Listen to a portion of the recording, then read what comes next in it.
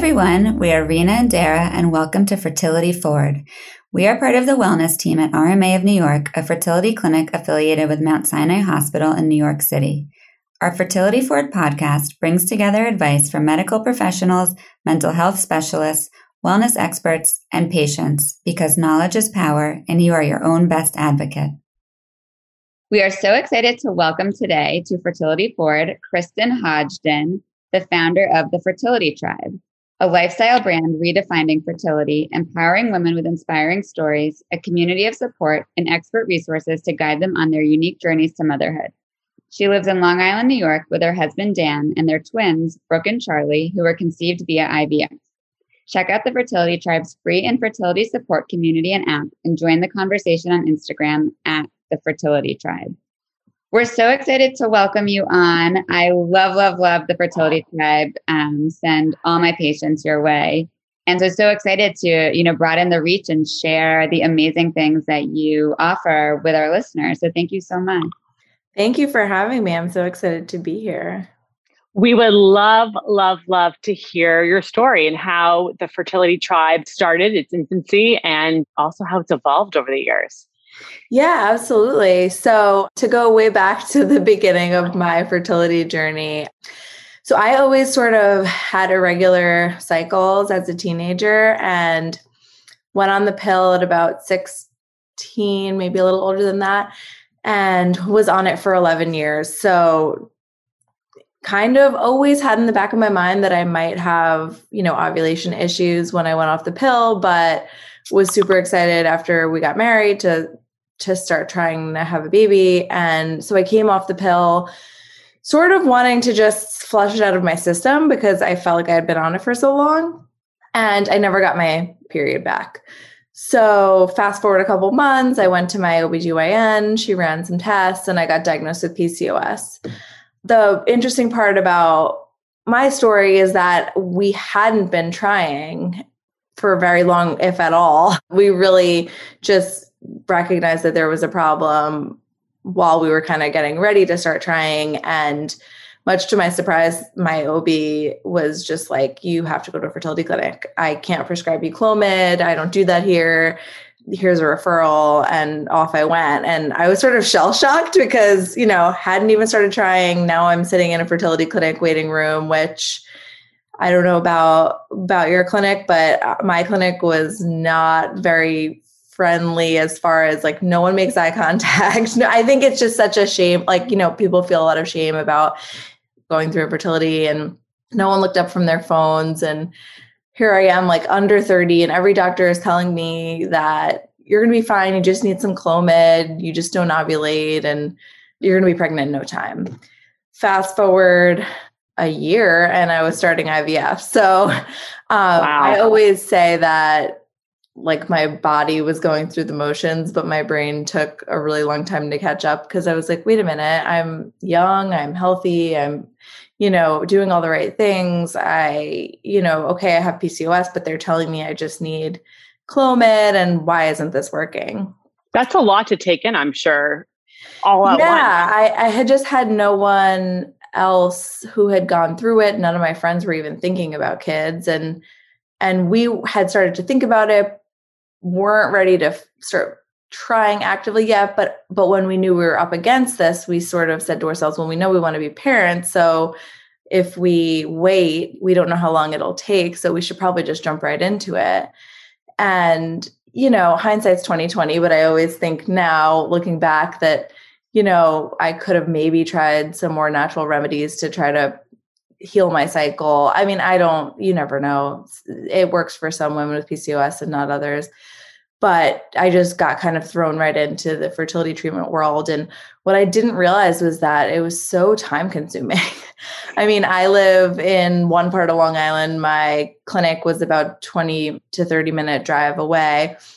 So all those morning monitoring appointments, I would have to drive have my husband or my mom drop me off at the clinic so that I could go for monitoring. And then I would have to hop on the Long Island Railroad to get to my job in the city like 3 times a week. And I don't think it's talked about enough. I think there's so much talk about IVF in this community and, timed intercourse and IUIs. If you're being pretty closely monitored, it's just as much, if not even more of a commitment time-wise. And then for not as great of success rates, it can feel like you're putting in all this work. Sorry, go ahead.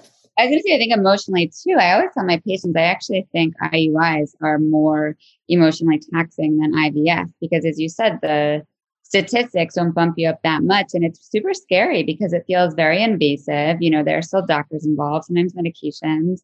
And I think it's really scary. I think once you jump to IVF, you actually tend to feel a little bit more in control. And so I think, as you said, people don't talk that much about timed intercourse or IUI being as tough. So I have a quick question. Were you also, in terms of Clomid, was that something that you did before your cycles? So my OBGYN said she couldn't prescribe Clomid. So she sent me right to the fertility doctor and I started timed intercourse with Clomid. And then when that didn't work, I started IUI with Clomid. But I ended up getting really bad mood swings and side effects from Clomid. So I always say that I would take IVF any day over Clomid and IUIs. Like, I found it to be awful. I was like a different person. It's so interesting. I had a similar experience, but my old OB actually put me on Clomid. There's a part of me that kind of wishes that he didn't, sent me to a fertility clinic. And I was, what they ended up doing when they realized Clomid wasn't working was I ended up taking that HSG test to look at my uterus, my cervix, and the tubes. And that's where the issue was. But it's so interesting. It is such a strong medicine and it often doesn't make people feel great. It can be very helpful, but I know it's not great for everyone. I call it the devil's drug. I despised it. And when I told my doctor that I was having really bad side effects and mood swings, she ended up taking me off of it and putting me on letrozole. And that didn't work for me at all.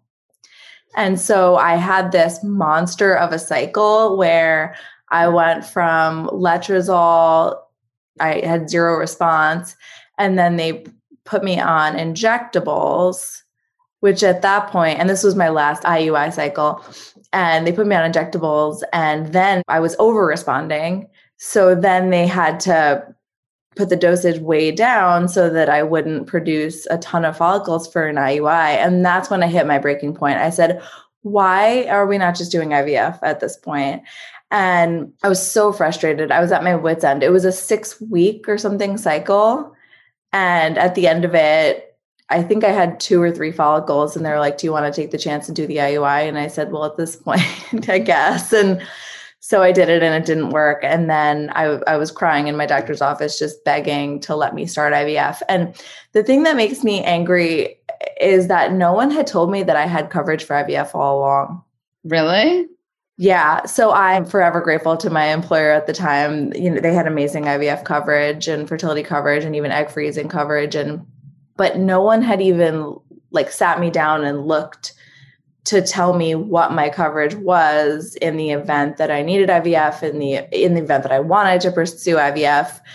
So I'm sitting here, going through pretty much almost a year of failed cycles went all along. And I know that a lot of times they want to do the IUIs first, and I get that. And some insurance providers even require that you do X amount of IUIs, but I was just so disheartened by the whole process. And then I actually switched doctors when I started IVF, and between the doctor switch and the just overall, I think having more control over, I think IVF gave me more of a sense of control. Okay, the work I'm putting in here is yielding eggs at the end of this, and possibly embryos. Whereas the IUI, I felt like every time it failed, I had nothing to show for any of it. So IVF was a welcome change for me on my journey. And then because I have PCOS, I actually yielded really nice results on my retrieval. I did go into slight hyperstimulation, but I ended up getting 12 embryos. So it was a big weight off my shoulders when I got that call. Which in some ways is so ironic because it's quite invasive, but it's, I'm sure such a relief getting the good results. Did you switch clinics or did you stay at the same clinic and just switch doctors? I just switched doctors, which is something that I talk about a lot because I had never really been comfortable with my first doctor. She kind of just kept saying, you're going to be fine. We're going to get you pregnant. And I kind of took that as she's a straight shooter and I like that. And she's confident and it's going to work. And then she never really got the emotional aspect of the failures. And, every time I had a negative test, a different person called me. It was never my physician. And so I think I personally need more of a comforting bedside manner and going into IVF. I also think that pursuing IVF, they took me more seriously as a patient because you're spending more money with them or what. I think they definitely took me more seriously as a patient. But I loved my doctor who I went through IVF with, and she ultimately got me pregnant. So good for you for advocating for yourself. Yeah, I mean, I had spent too many months kind of just going through the motions, and I was finally like, what is going to give me the highest success rate and who is going to get me there, Yeah. Well, and it seems like, you're so lucky you got your beautiful children. Yeah. So then tell us how the fertility tribe was born too.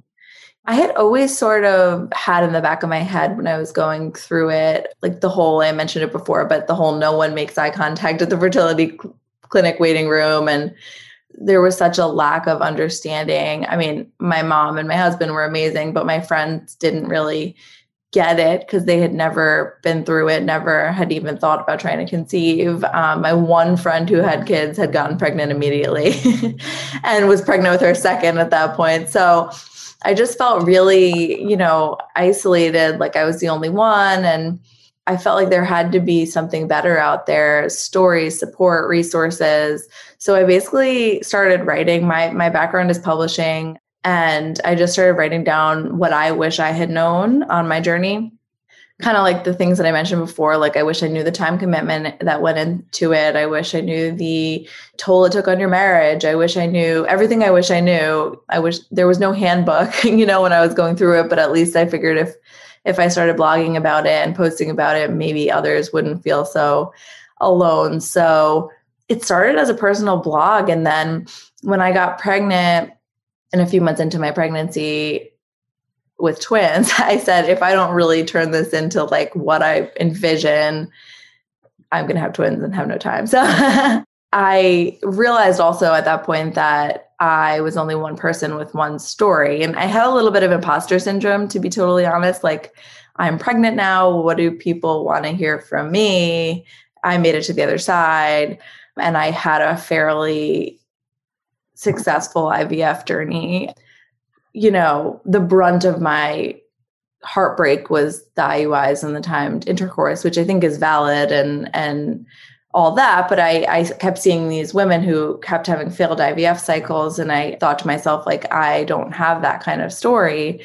So I stepped away a little bit. And then I realized that maybe I just need to be sharing all sorts of journeys, everything from donor conception to adoption, to show people that not only does this affect 1 in 8 couples in the US, but it's not just IVF and IUI, it's surrogacy, it's adoption, it's donor sperm. And so started sharing stories and kind of created, without even meaning to, a digital publishing platform surrounding all things fertility, which ties really well into what is actually my background, which is publishing. So it's been really fun. There is no shortage of topics to talk about when it comes to fertility.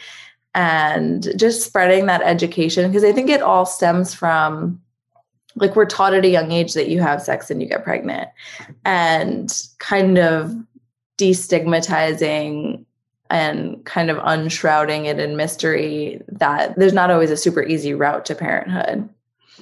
I love that. And so tell us some of the things, that your site offers to people who come. I know you have an app. I know it's a whole community. I always send people your way, but I'd love for you to share everything, that you offer.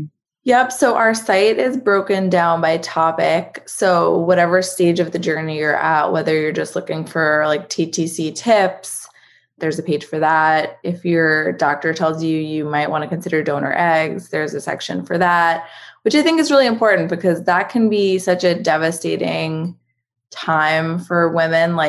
they feel like they're broken. They feel like, why can't my own eggs, work in this situation? And reading these stories on our site from other women who are like, I could not picture having a different child than the one I have that is donor conceived. Not to say that those feelings aren't valid, but normalizing those feelings, I think it helps people realize that, these are all normal emotions, like grieving your biological tie to your child. So stuff like that, like surrogacy tips. We just posted an article about that last week. Male infertility is a topic that I'm learning so much more about. I didn't realize how many intricacies there were in that department. And then, Instagram is our biggest platform and we share all sorts of content. We have a bunch of clinic partners and we do Instagram lives about various topics related to fertility.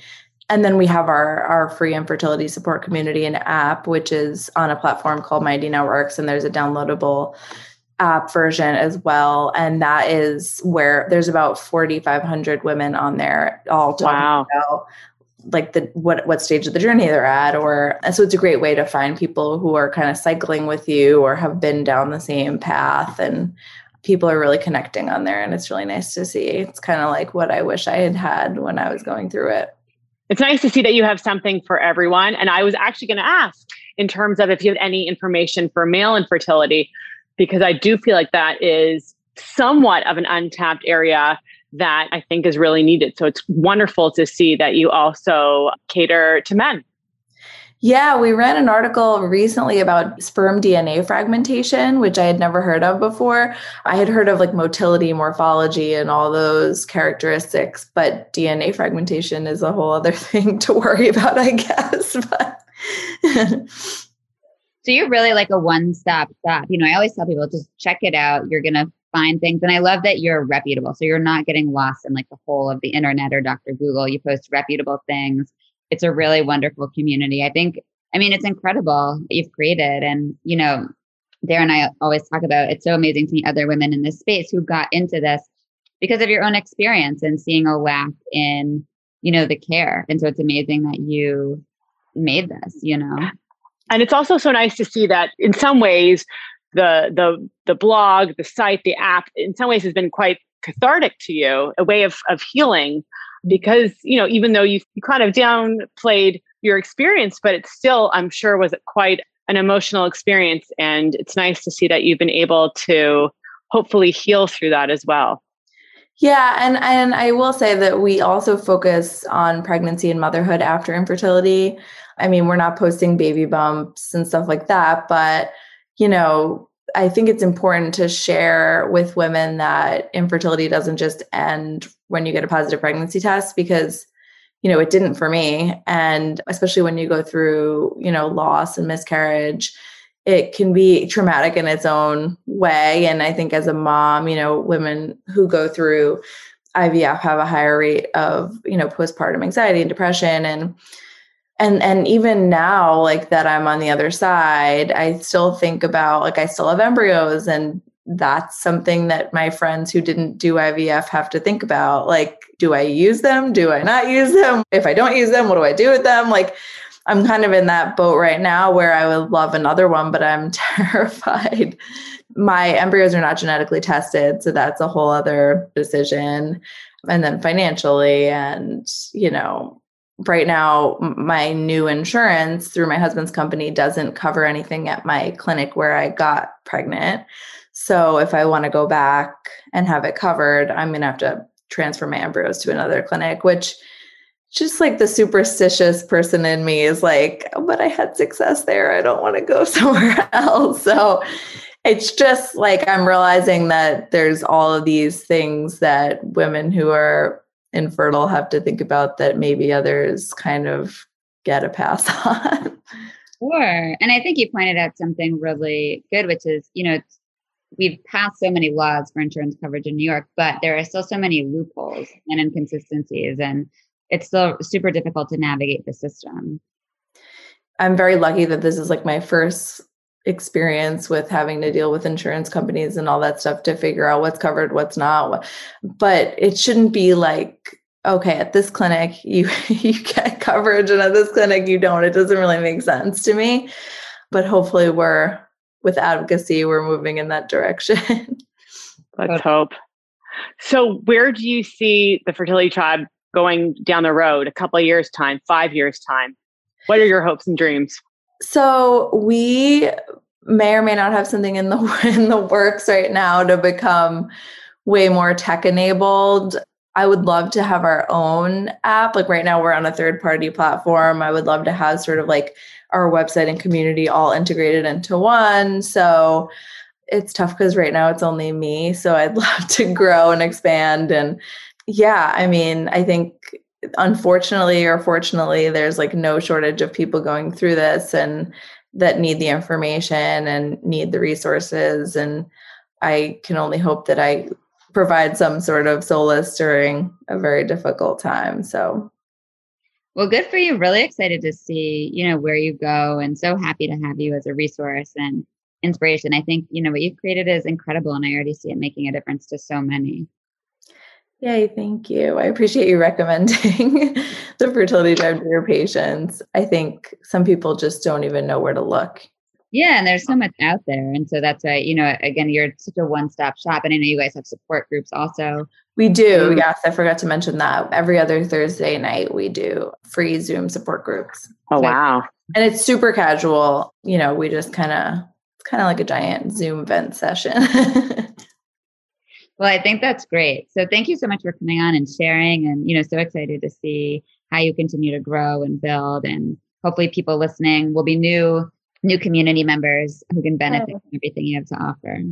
Well, thank you, ladies, for having me. I appreciate you. Of course. And so how we always end is we discuss gratitude, what we're grateful for today. So what are you grateful for at this very moment? It could be anything. Well, always my children, but also daycare.